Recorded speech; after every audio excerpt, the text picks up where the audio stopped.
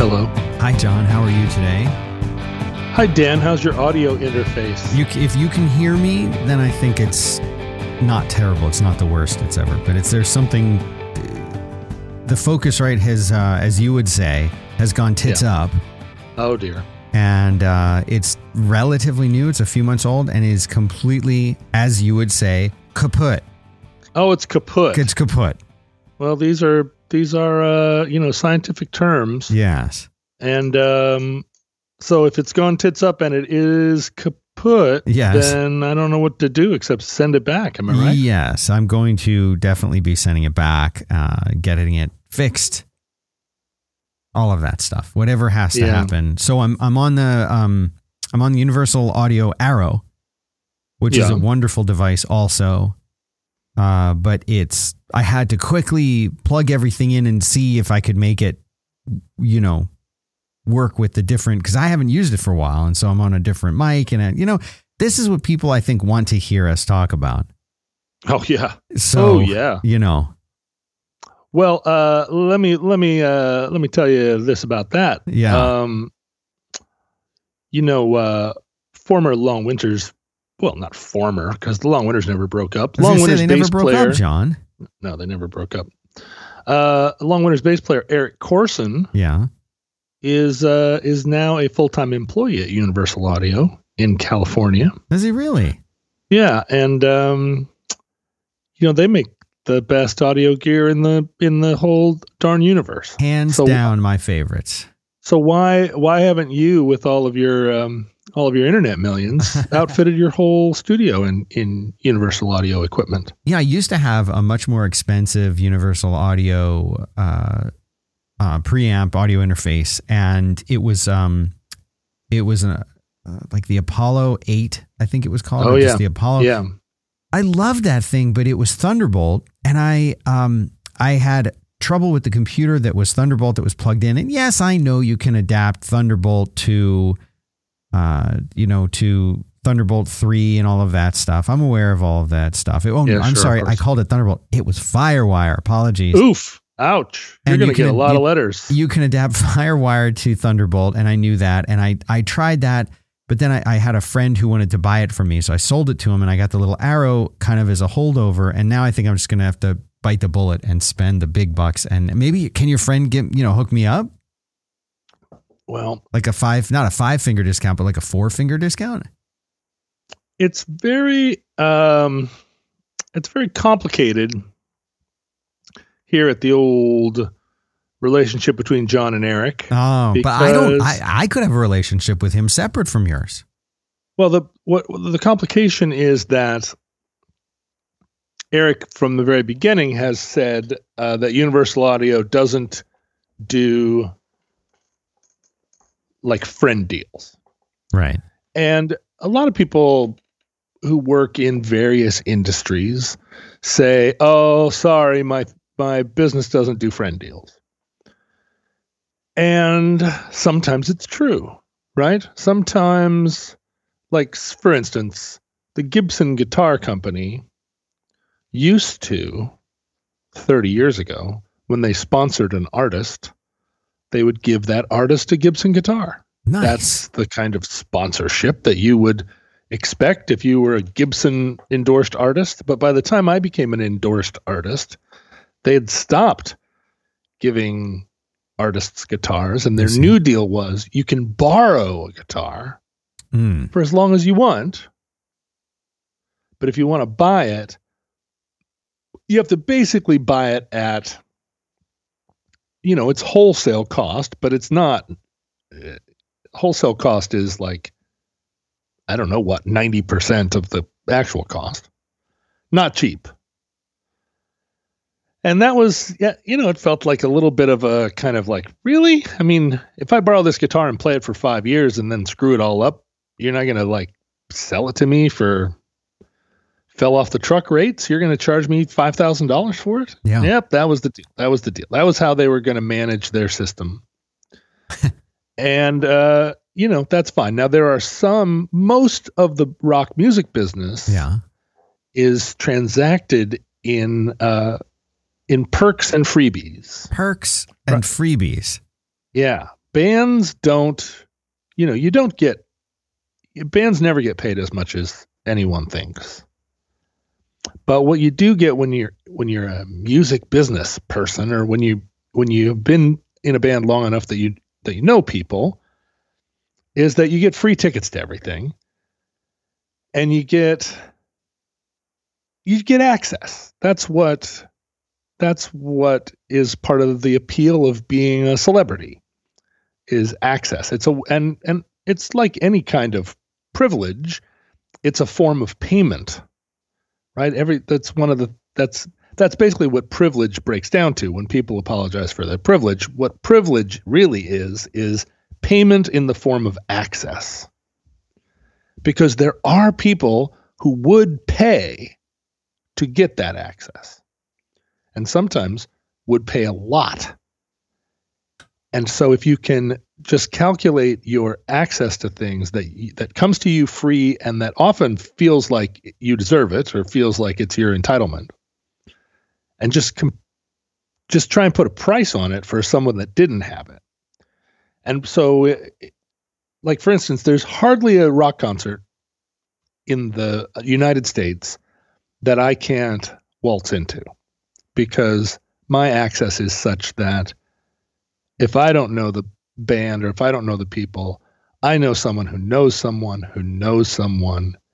And somewhere along the line there, one of my friends is going to translate that friendship into a conversation with somebody else where they say, oh, and there's somebody here that I need you to get on the list. Uh-huh. And they're not going to say, this is my buddy, he's in a little band that's, but it gets, as it gets translated up, you become your status becomes, with people who don't know you, connected to the status of the person who's asking on your behalf. Right? So when my friend Chad gets me into a rock concert because I'm in LA that night, it's not because I'm important, it's because Chad's important. But I'm important to Chad. But that doesn't work in a few worlds.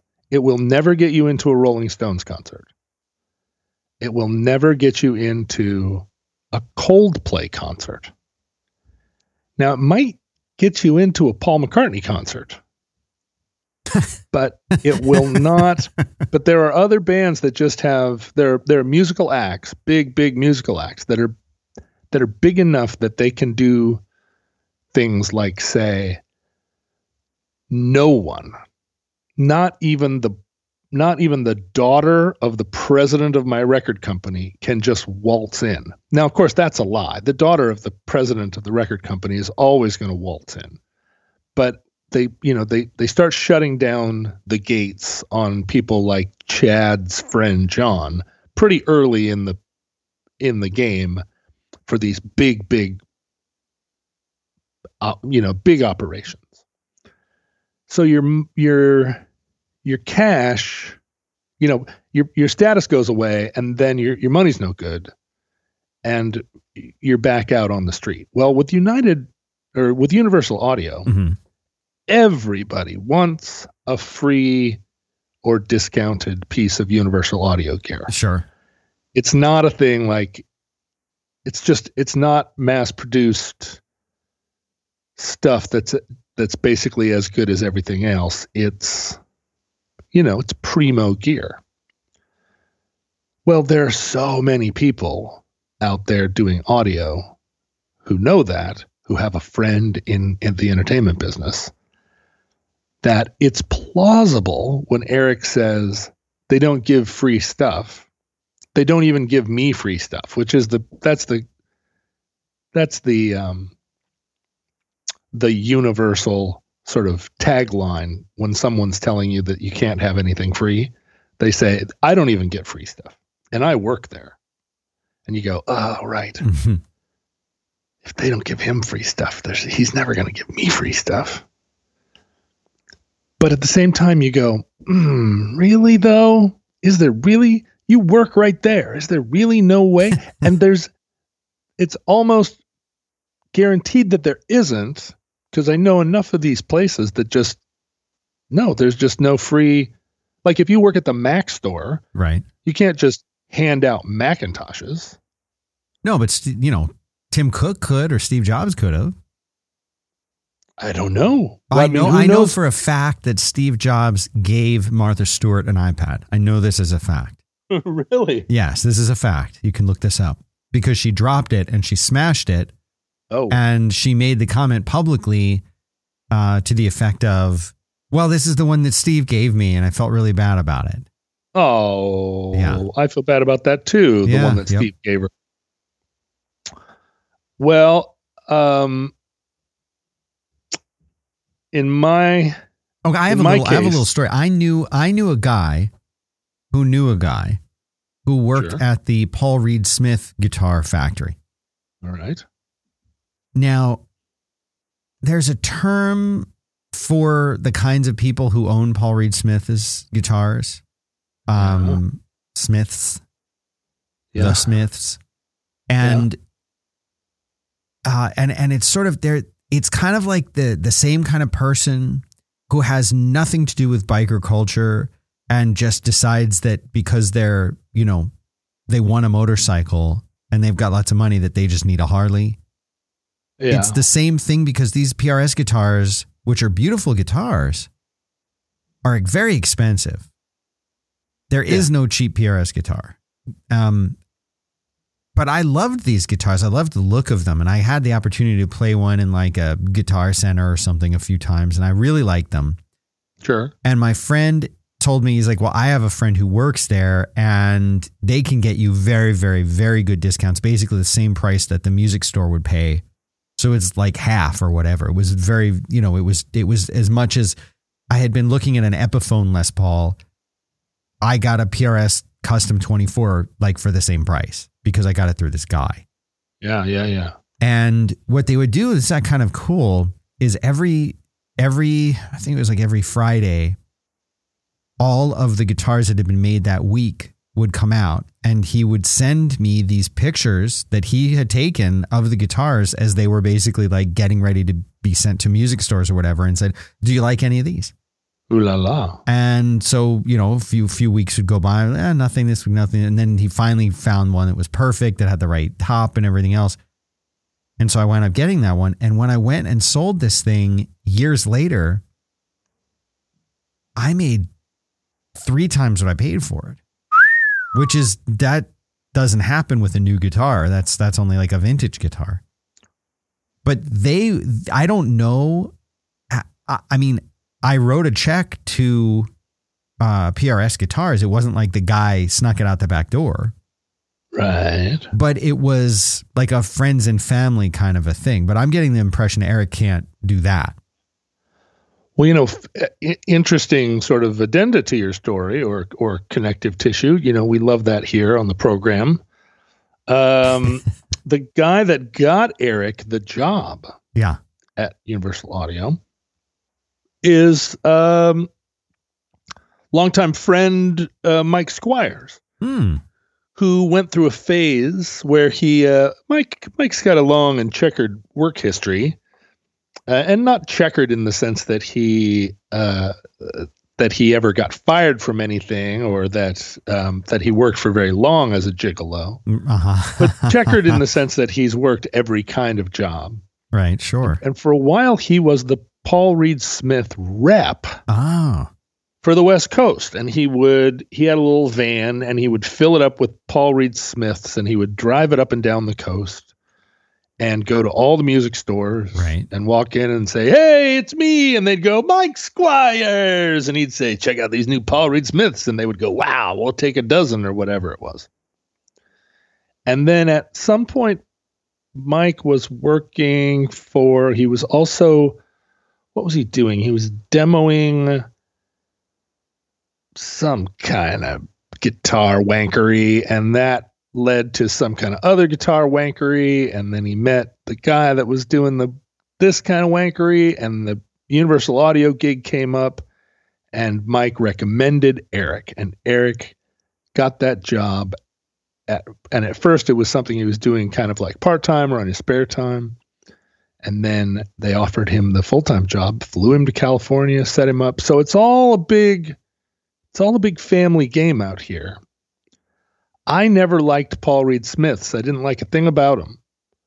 And so the whole time that Mike was repping Paul Reed Smiths, it never occurred to me to ask if there was a Paul Reed Smith in it for me, and it never occurred to Mike to mention it because we both knew that I didn't want one. And it's very rare in life, very rare in rock and roll where there's like a really good guitar, like a Paul Reed Smith would be, that a guitar player like me who likes guitars would not be interested in. But Paul Reed Smiths are like they're some kind of litmus test. If I had a Paul Reed Smith right here in the room, I would sit and tinker with it for sure. But I don't think I could ever fall in love with that guitar. I never did. That's why I sold it. But there are people, there was something missing for me. Something missing. I could never put my finger on what it was because it's beautifully made. The inlays, the bird inlays are so beautiful. But I don't know. It missed something. Even the Epiphone Les Paul that I had years before that had something. I put some DiMarzio pickups in there. Oh, DiMarzio pickups. Yeah, that's a common thing to do. Put DiMarzios in your Epiphone Les Paul. Beefed it up, made it almost, I was, channeling Slash for a little while. Sure. Yeah. Slash's famous DiMarzio equipped Epiphone Les Pauls, signature models. Mm-hmm. There is some, Paul Reed Smith is a guy and he still lives. He walks the earth, and Squires knew him because he worked for him. And, Paul Reed Smith made these guitars. He did the thing that so many people have tried to do, because there's this whole class of people that fall somewhere between woodworkers and soldering iron jockeys who their dream is to make guitars that are great. They just want to make guitars that are great. They don't even want to make guitars and sell them. They're not even interested in all of that. They just want to make great instruments, because there's this mythology around the instrument craftsman that goes back to Stradivarius. The idea that you, with your hands, are going to make a guitar that changes the world somehow. Brian May and his dad making making his signature guitar out of a mantelpiece that was over made the fireplace. The fireplace, because the tree got hit in a lightning storm, and all this stuff. The weirdest thing is Brian May had never even played guitar, and his first guitar was the one they made at home. They wrapped their coils for the pickups themselves. There's for me, I could not be further away from the whatever the wellspring of that kind of desire is. I don't want to wrap my own pickup coils. I don't want to carve a guitar out of a fallen mantelpiece that was hit by a lightning. I just want to, but I do want a great guitar. I'm constantly searching for the guitar that is because we all musicians feel like the guitar itself has music in it, and you want to find one that's got all this music in it. Jason Isbell famously, just recently, got his hands on the Les Paul that was played, the Les Paul that was played by the guitar player for Lynyrd Skynyrd. And his, it's a 59 Les Paul, and it's worth $500,000. And I don't think, as well as Jason Isbell is doing with his Grammys and his, his hot life, I don't think that there are many gigging musicians that can afford $500,000 guitars that aren't those the like guitar slinging guitarists.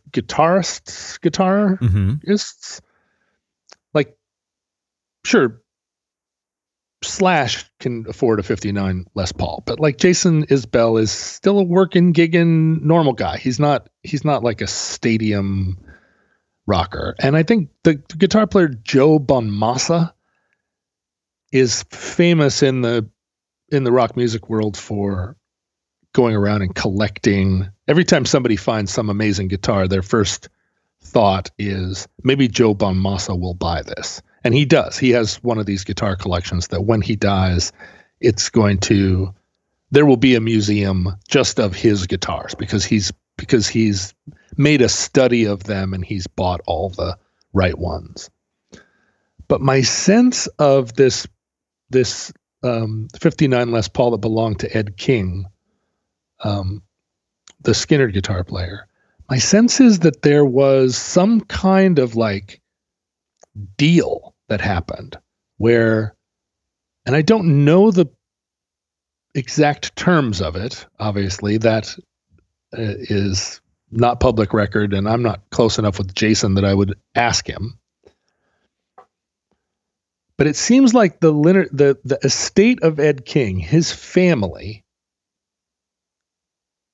and others worked out an arrangement where that guitar is now in the hands of Jason Isbell.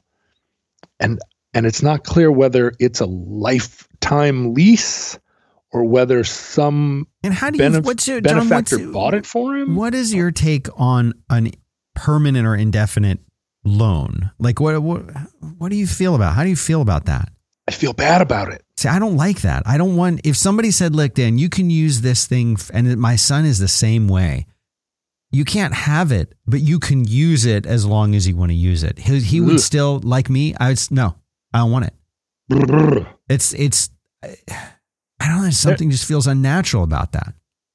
The apartment that I lived in when I lived over in on the block which is right now, and I don't know for how much longer, the center of the CHOP, Capitol Hill occupied zone. My apartment there was in a building that was a former tire warehouse.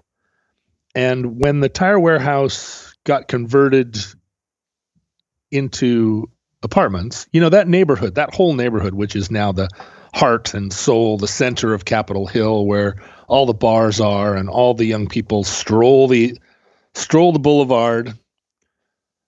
In 1995, there were no bars there. There was one bar there, the Comet, and the new venue, which at the time was called Moe's Rockin' Cafe, went in there. But it was the old Auto Row, right? It was all, auto shops and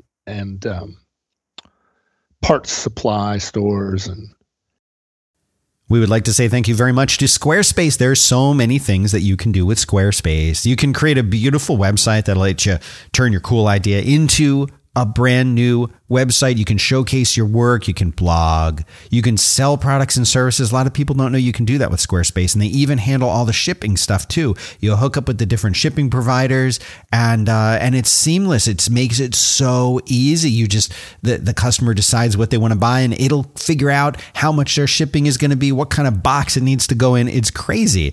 You can promote your physical or online business. You can announce an upcoming event or special project that you're working on. Squarespace makes it easy for you to focus on the stuff that you're good at, which is probably not building websites. It's amazing. And even if you are pretty good at building a website, I'm not so bad at it. I don't want to do that anymore, though. That's not the thing that I want to do. I don't want to build a website for the cool thing I'm working on. I want to work on the cool thing, and the website, let it build itself. That's what Squarespace does. You can get in there, and regardless of the amount of experience that you have, completely customize it, tweak it, make it your own. Two people can start out with they have these great templates, but two people can start out with the same template, and after 15 minutes, they both have a completely different site. You don't have to worry about a cookie cutter website that looks just like everyone else's. Half the time, you don't even know the site you're on is from Squarespace until you're like me, you view the source and like, They did that with Squarespace? Yes, because all the sites can look different and amazing. There's nothing to patch or upgrade ever. Built-in search engine optimization, 24/7 award-winning customer support, you name it. They are making it easy for you to make it yourself and make it stand out. You're starting a new business, getting married, whatever the thing is that you're doing, make a Squarespace site for it. And it starts so affordably, like $12 a month. So go over to squarespace.com/roadwork. Of course, that's one word because all URLs are one word. But once you're there, use the offer code ROADWORK, one word, and you will save 10% off your first purchase of a website or a domain. So it's one more time, squarespace.com/roadwork. Promo code to use is ROADWORK to save yourself 10% off your first purchase. Thanks very much to them over at Squarespace for making this show possible. And so the building that I lived in, a guy who was, kind of an impresario, got a 100-year lease on the building and then started renting out spaces in it. He had a friend of ours named Tommy, who was like this kind of rock and roll carpenter. Tommy went in and threw up some walls in this space, and he divided the space into probably 20 spaces that were all about 1,500 square feet. Threw up some walls and called it good. Didn't put any plumbing in the building. There was a bathroom at the end of the hall. Didn't really wire the spaces for electricity. And then the owner of the building said, all right, I'm renting these out. They aren't living spaces. Wink, wink. But the renters are responsible for improving the spaces. You can do whatever you want within the 1,500 square feet, but anything you do to the building belongs to me, and you're not allowed to live here. Wink, wink.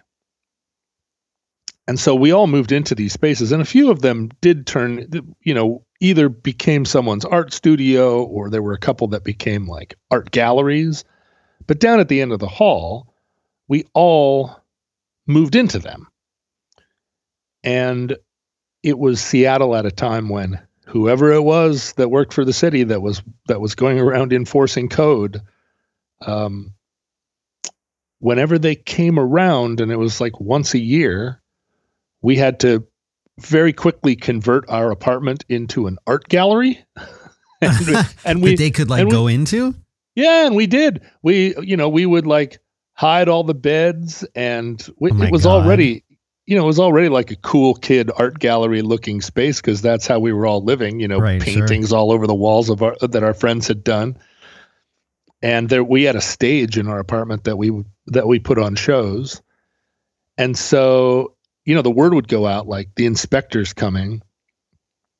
But, I did all the wiring for that apartment. Oh, that's the one you did that for. I remember when you were talking to me about all the wiring you did.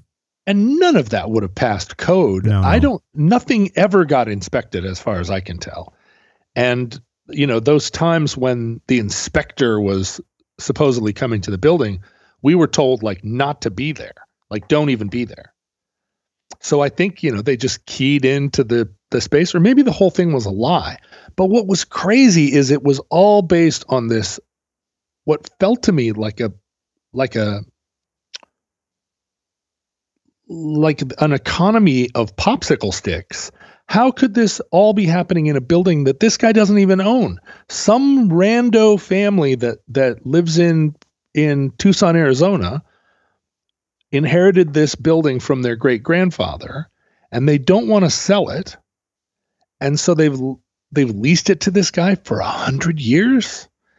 And I would sit and think about it, like, no one's going to live longer than 100 years. This guy, therefore, has exclusive use of this building for the rest of his life. I'm sure there are terms built in where the lease, the cost increases within the lease are going to work to this guy's advantage. He's betting on Capitol Hill becoming nicer and nicer. He absolutely won that bet. I'm sure that those spaces now are thousands and thousands and thousands of dollars. Oh, for sure. All of the improvements that I mean, if they are still, when they hit that light switch, if the lights that go on in that apartment are still the ones that I wired back in 1997 or 6, I couldn't be more proud. What do you think the chances of that are? I did it right. I mean, I did it. Why wouldn't they have passed code then? Oh, well, I'm one of those people, like, I'm a bad solderer because I add too much solder. Yeah. And when I take 2 wires and twist them together with a little cap, a little, plastic wire twister together cap, I really do it. I twist those wires together and then I twist that cap on there. There's nothing casual about the way that I do that kind of thing. But what it means is that I overdo it. Like the way that an electrician does it, put the 2 wires together, stick the cap on, twist, twist, twist. The cap is designed to twist the 2 wires together without a lot of additional work. But I would twist them together with a pair of pliers and then twist the cap on. And I don't think that an inspector is going to go in there and look at that stuff. And I don't think that's necessarily bad. But if you opened a box and looked at my work, I think a seasoned inspector would recognize that it was not done by an electrician, that it was done by a hobbyist. It just wouldn't look right because I was too meticulous, and in being too meticulous, overdid it. Like overthought it. Mm-hmm. And it all hangs together. And it may be that that's still, I don't think those spaces remain unplumbed. At some point they went in there and they plumbed those spaces if people are living in them. If people aren't, I don't know. I heard after I left that place that they made porn in my apartment. What? That's amazing. In the early days of internet porn. Amazing. But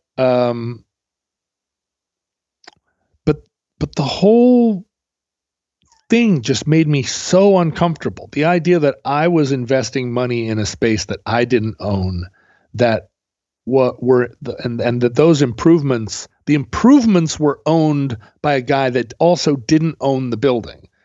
And I think it's fairly common in the world. I think there are a lot of people whose inherited money is in the form of property, and all those buildings in New York City that people convert into the new headquarters of Nordstrom or whatever, that building isn't owned by them. It's owned by somebody else, and ultimately is owned by a family, and that family lives off the income of the property that they own. I get that as an ambition and I have friends that are that appear to be on the path to being someone who owns 5 houses and can retire because they've got the house they live in, and then they're renting 4 houses that they bought cheaply, and then they bought wisely, and the market caught up with them, and one day they were in a position where after many years of scraping by to keep these mortgages afloat and hoping that the bottom didn't fall out of it and being underwater, gradually they got to a place where it was all stable, and now they're hoping that 20 years from now that these will be properties that will sustain them.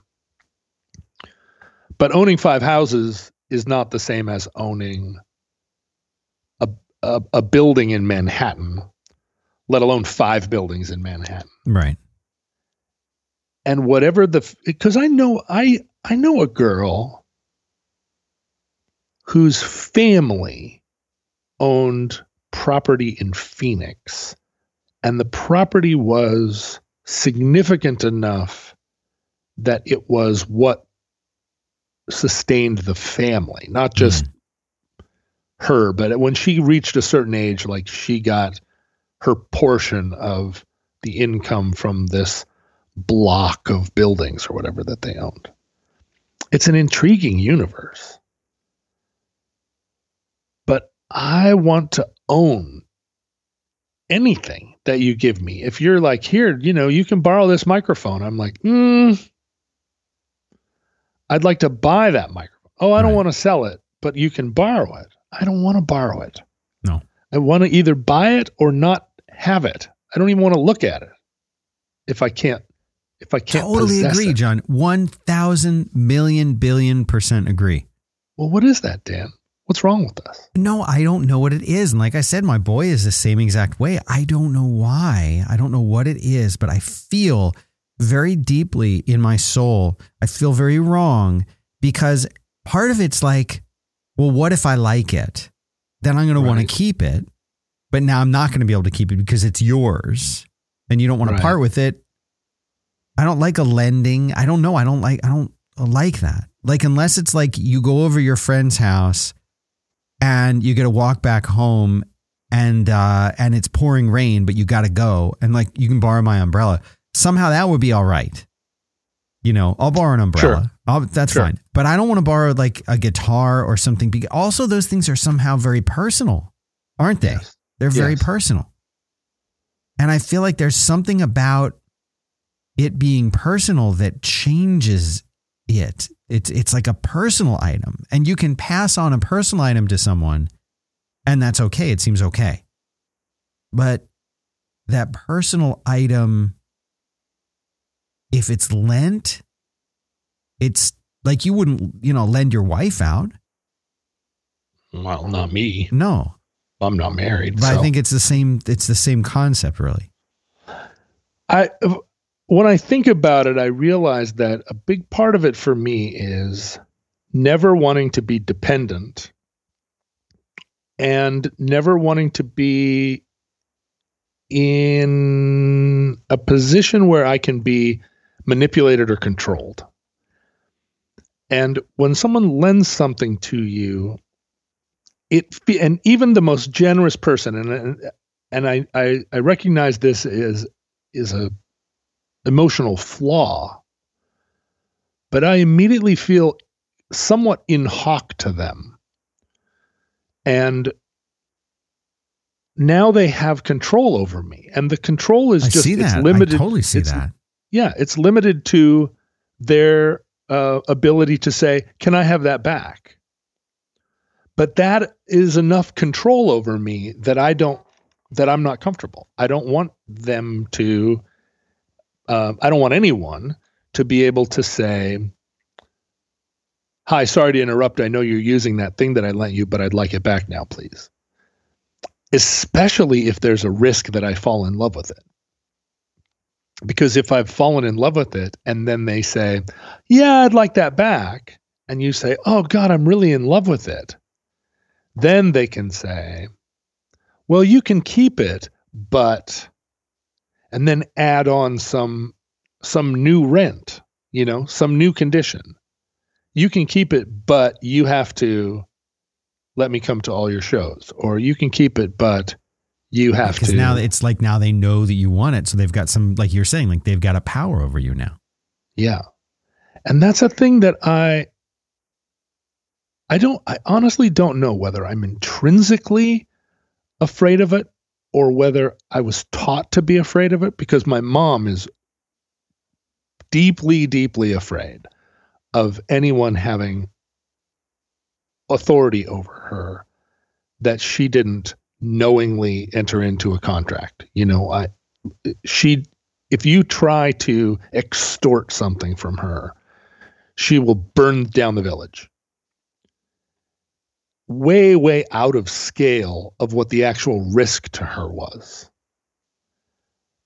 So I don't know what, and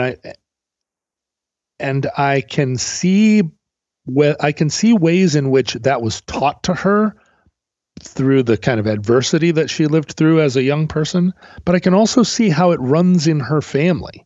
I can see it being a matter of pride. I can see it being kind of related to their family line and like dating way before the kind of frontier mentalities they have. So I don't know whether it's something in my blood or whether it's something that I was taught. And I think a lot of people would say that's not something that can be in your blood. It's definitely something that you were taught. But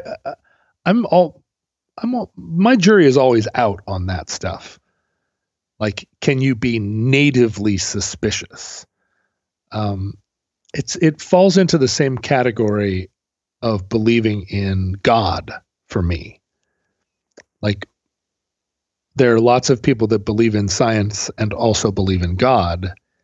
And for me, I believe in science, but also believe that maybe you can be naturally suspicious, or suspiciousness can run in your family line, right? Or like self-reliance can run in a family, and it's not taught.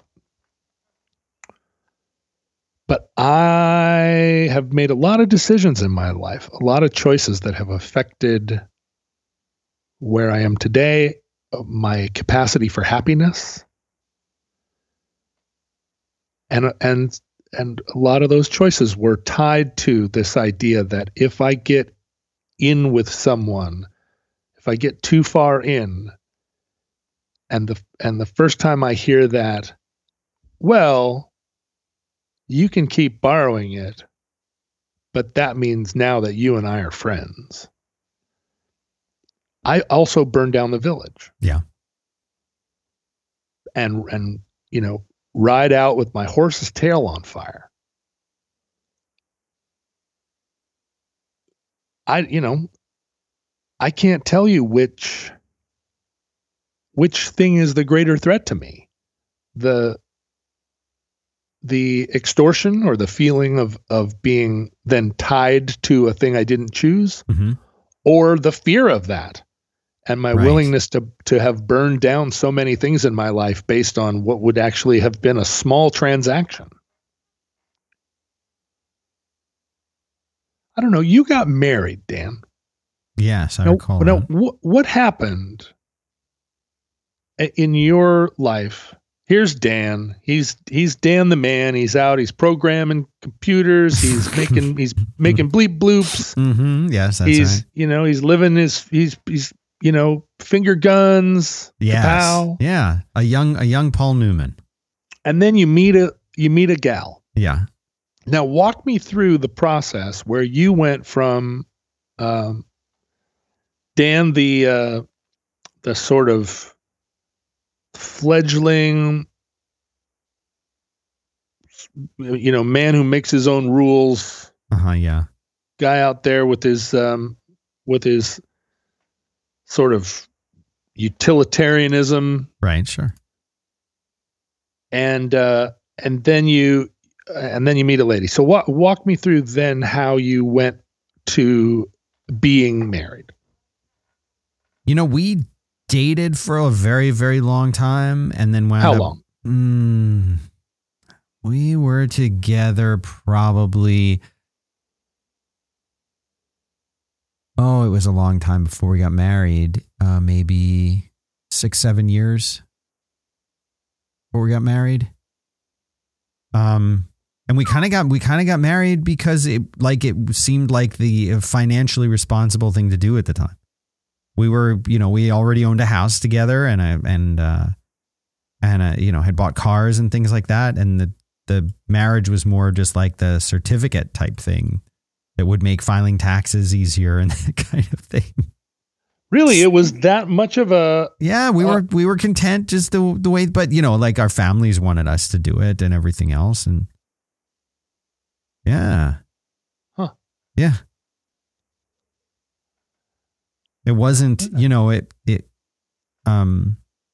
think for a lot of people, they have like this idea of like, it's going to be a certain way. And, for me, it was more like, well, this just sort of makes sense to do, it was like, yeah, this is a good time to do. Let's do it. sensible. It was It seemed sensible. Yeah. At the time, it seemed like, and a lot of our friends were married. It seemed like that was the thing the cool kids were doing. Uh-huh. Now, you're not the only friend I have who has this story. Really? Yeah. I have another good friend, someone that you would know, who, in confidence says, well, my wife and I kind of, we dated for a long time and we liked each other, and it seemed like getting married was the next logical step. It was not kind of like it was not like a really passionate decision for either of us. It was much more of a practical one. And now we have 2 kids and we're married and own our own home, and that's this conversation happened in the context of this friend telling me that he thought that that's what I should do. A lot of friends, when Marlo was conceived, a lot of friends said, well, you need to get married now. And I was surprised by it, really surprised, because it had never dawned on me that there were so many practical marriages. And maybe it's another weird thing to be such a naive romantic and also be so afraid of entering into a contract. But you don't like big commitments.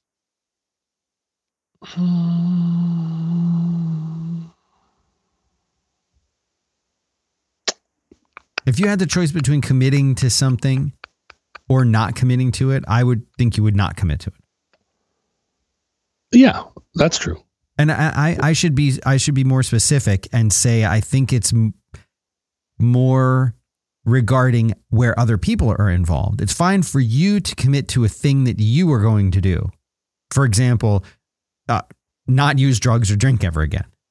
That was, I'm sure, and is still a difficult thing, right? But like, you can commit to that. John can make a commitment to that.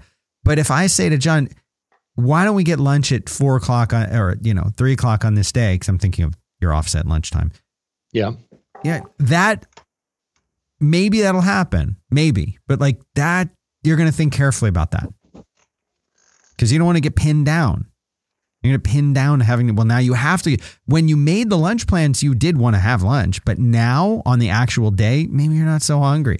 Maybe you're comfortable. Maybe the leftover pizza in the fridge sounds better. Maybe you don't want to have to, get dressed and go somewhere. I think you're right. And there's another element that plays into that, which is that I am someone that almost never cancels. Like I know a lot of people who cancel.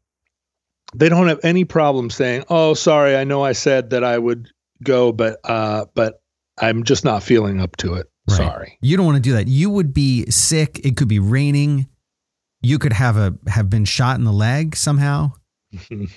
And you would say, I did say I was going to be there, and you'll be there. Yeah. And that includes like little things where the reason for me not to go is big and the reason for me to go is small, but I said I would be there. Right. And so I am, by the way, I would just want to say this is another thing that we share very closely in common. If I tell somebody that I'm going to be somewhere at a certain time or that I'm going to do a thing, they can count on me to do that thing. I will do it. Even if I don't want to do it, even if I'm sick, even if I'm tired, I will do whatever that thing is. And that's one of the reasons why I hate to say that I'll do anything, because when I say it, like now I'm committing to it. Yeah. Really, really, really committing to it. Yeah. Yeah.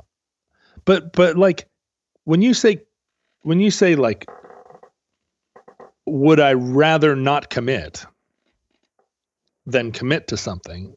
And I realized that, yes, that is true. Uh-huh.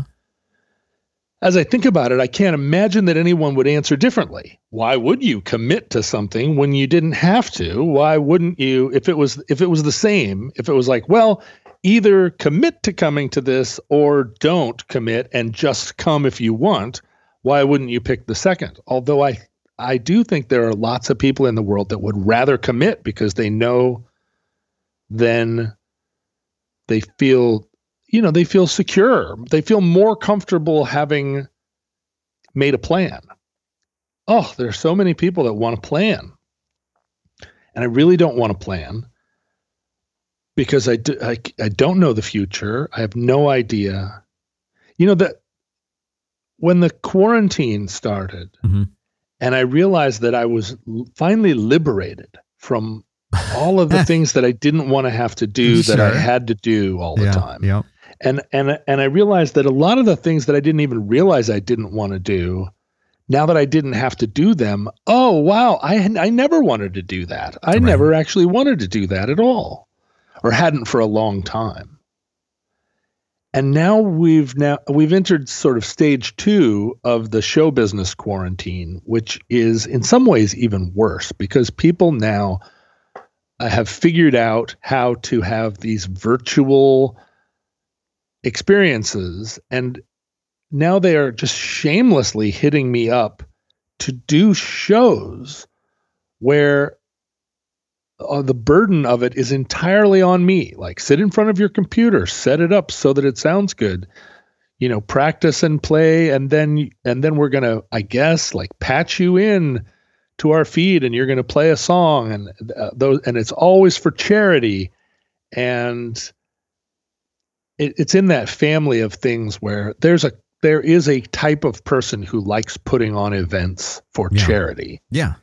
And what that person gets out of it is all the glory of having put on this wonderful event for charity. And what the charity gets out of it is always less than is promised, or almost always less than is promised. And the burden of it falls on the people who are like, oh yeah, I do this for a living, but I guess I'm doing it for free today. The person that put on the event, half of the time they find a way to pay themselves. And so I've started getting these, and because I started off this spring with that event, that Rasmussen event, the foundation award panel I was on, where I spent a lot of hours online on Zoom calls with people doing a thing that was that had been thrown together because what the plan had been was that we were all going to fly to a nice hotel in Alaska and stay there for a week and do all of this in person, which was like the great kind of show business junket that I love. That would have just been like, yeah, shrimp cocktail and see my friends and hang out in Alaska. And instead it was like, nope, sit in the basement in front of the same computer you look at all the time on a Zoom call with people you never met and are never going to meet. And, and review all this stuff. It was just like, wow, this is so much less good. It ended up being a fulfilling experience, but I've been getting these offers of like, hey, we're doing this show, can you, I know it's last minute. Can you, show up on your computer and do some entertainment for us? It's like, wow, I want to do that even less than showing up with my actual guitar at a venue. And that involves like getting up and putting on pants and going out. Like this has, it's just as hard with like 1/10 of the fulfillment. Although I do feel like I should be giving something to the world, and I'm not sure what. I don't know what people want from me anymore, frankly. I know there are some people who want me to go on Instagram like John Vanderslice and play some songs. I just don't know. Does it matter what people want? I don't know, kind of. I mean, I do rely on people who like what I do to, to keep giving me the feedback and I'm talking to them right now, right? So it does matter what they want to a certain extent, and they all want different things from one another. So who knows what the collective wants, but do I was afraid when I bought my house now 13 years ago, my old house, my farm, that it was too big of a commitment. I'd never made a commitment of that sort, anything close to it. And I didn't know how that was going to feel. And it felt fine. It felt great. So there are, but as you were saying, that's a personal commitment and not one that involved anybody else. Now, when I found out that I was having a child with a friend, I never doubted it for a minute. Never for a second did I say, oh, I don't know if I'm ready, or, I was already 40. Mm-hmm. And I knew I wanted kids, and I knew that this woman was solid and it would be I could trust her. A good mom. Yeah. But I think that I was, as someone who has never wavered on the question of whether or not having a child is the woman's choice. When I was in my 20s, if I'd had a girlfriend that said, I'm pregnant and I'm having the baby and that's what I want to do, I think I would have, whatever my fears were or whatever my doubt was, I would have just put it aside. I would have felt like that's an example of a situation where my politics or my beliefs coincide with my feeling that life is,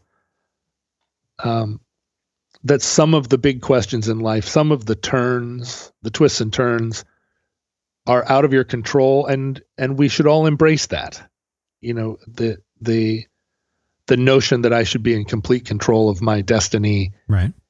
I always feel like the X factor is sometimes that you get hit by a motorcycle, but other times it's just that, no, you found yourself in a place and time and a choice was made. And if you resist it even a little even in your soul, if you resist it, you're voluntarily entering into a world of punishment that it's not necessary. And so if when I was 25 and my girlfriend said, we're having a baby, I think I would have immediately just been like, awesome, let's do it, mm-hmm. Onward. And that would have completely changed my life experience. So when it finally did happen, I don't think the fact that I was 40 made me like, I definitely was more ready, right? At that point, I had a home, but I think like spiritually, I always was ready to do that. And if any one of those women had come to me and said, let's buy a car together, mm-hmm. I would have said, whoa, slow down. I think for a lot of people, it would be the opposite. The opposite would be true. I know, I hear this all the time. People are like, oh yeah, just you were like, we already owned a house together. And I'm like, you bought a house with someone that you weren't married to? Whoa, crazy. I would never do that. I wouldn't buy a house with someone I was married to. I don't think. The idea of merging your finances, nothing is more alien to me. It's not even that I'm afraid of it. I just look at it through a fence, like you would looking into the yard of someone from a completely different culture that you're not entirely sure is from Earth. Like, what are they? Are they roasting a pig? Is that a pig? Does that have wings? Like, buying that, like just having a shared checking account. And I have one now, a shared checking account that is, for expenses to do with my daughter. Sure. But it's a shared checking account that I put money into and never take money out of. The money that goes out of it all goes out in the form of like, here are known expenses, and the money is disbursed from this account into these, sort of like auto paid into these other places. Mm-hmm.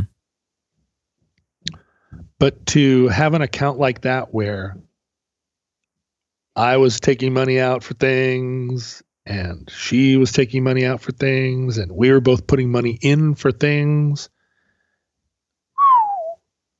I don't know how my soul would bear it. Mm. And so what I would do is I would have my own account. And if that wasn't allowed in the terms of the relationship, then I would have a secret account. Oh. Because I would need to have my own account. I wouldn't be able to sleep at night if I didn't have my... even just one somewhere that's just yours. I just need a little bag of coins on a string around my neck. Because without it, I don't think there would be something like a buzzing in my ears that wouldn't let me sleep. But none of this changes the fact that, like, I've done everything to be in my daughter's day and my daughter's night. Last night she lost a tooth, and it wasn't even a tooth that was loose. It just popped out. Done. She's been staying up really late, because there's none of us have anything to do in the morning where we can enforce this, like, it's 9:00, lights off. So, 11 o'clock at night, she'll come out of her room, or I'll hear her in there with the lights off, but she's laying in bed singing. It's just like, please go to sleep. But I, she's exactly like me. She wants to stay up until she absolutely collapses. But she comes out of her room at 11:30 and I'm like, honey, what are you doing? And her shirt is covered with blood. And she's like, I lost a tooth. Oh my God. Oh, wow. So we wash it off and we wash her off. And I'm like, well, what are you going to do with it? Are you going to put it under your pillow tonight? It's already almost midnight. She's like, well, I mean, yeah, I'll put it under my pillow tonight. We're right at the place where, like, she doesn't believe in anything anymore. Yeah. But somehow she's the same age as my daughter. Yeah. The tooth fairy still has a little bit of I don't know, the tooth fairy, I think, is the center of the doubt. When the tooth fairy falls, everything will fall. My kids will believe in anything that gives them money. Well, she came in this morning. So in the middle of the night, right, I write her this letter and I do it all in calligraphy and put it under her pillow. And I happen to have a Sacagawea dollar, which is what the tooth fairy's always left her. Same here. And she comes in this morning and she's like, look at this letter. And I look at it and I'm like, wow, nice letter. And she's like, she puts the paper up to her nose and she goes, because I used a silver Sharpie. Mm. She says, it smells like Sharpie. And I said, does it? She's like, yeah. And I feel like this is a silver Sharpie, but I looked around the house and all the places I thought there was a silver Sharpie, there isn't one now. So I'm not sure. Like, she's getting all forensic about it. Mm-hmm. Like, oh, sweetie. It's possible that the tooth fairy would use a silver Sharpie. And she's like, but the tooth fairy is a tiny little fairy. how would a tooth fairy even hold a Sharpie? And I'm like, I mean, the tooth fairy gets big and small depending on whether she has to make it through an aperture or not. So we're having all of these conversations now that are like, scientifically, let's examine how this letter got under my pillow. But it would never, as the years have gone on, and she's 9.5 now, the prospect of flaking on her, it's so much less likely today that I would ever flake on her than it even was yesterday. Flake in what way? Flake? Well, flaking, like saying you're going to do something and then not doing it.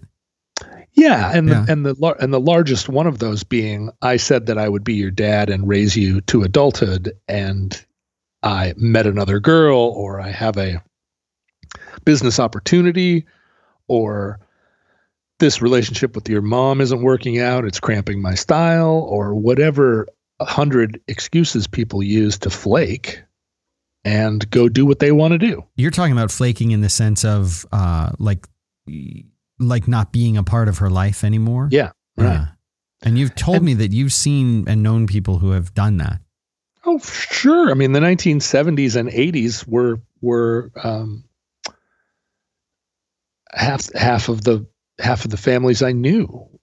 Yeah. Were that, but also people I know now, it's extremely common. In some ways, it's the expectation that, and in our conditions here, the fact that her mom and I never married, and that I'm a musician and that I hate committing to things, I don't think anybody thought for a minute that I wouldn't have pursued my own interests somewhere that took me away, that I wouldn't have flaked, in other words. Although I knew I would never flake. And not just flake in the big way, but like the little flake, which is just like, oh yeah, she's with her mother's Tuesdays and Thursdays, and she's with me Wednesdays and Saturdays.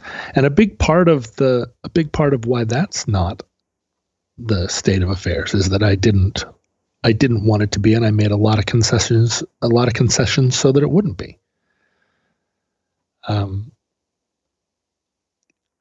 And concessions that I made willingly, that aren't ones that I feel like have stolen anything from me, in the same way, or in the exact way that I would not buy a used car with a girlfriend because that would imprison me somehow, like absolutely make me feel imprisoned.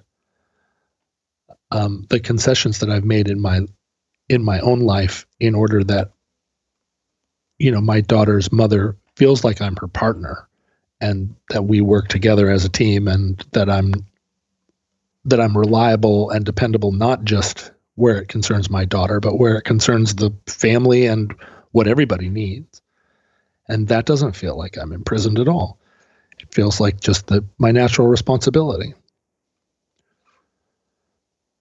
And trying to explain that to other people, or trying to understand even for myself why those two things are still true. Because if she came to me and said, I think we should buy this used car together, I would say, whoa, why don't I just buy it?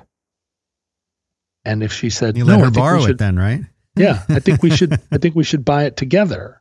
I'm like, well, look, either you buy it or I buy it. Why would we buy it together? And if she said, we have a child together, can we not buy a car together? I would say, there's two totally different things. I don't want to buy a car together. That's like way too much.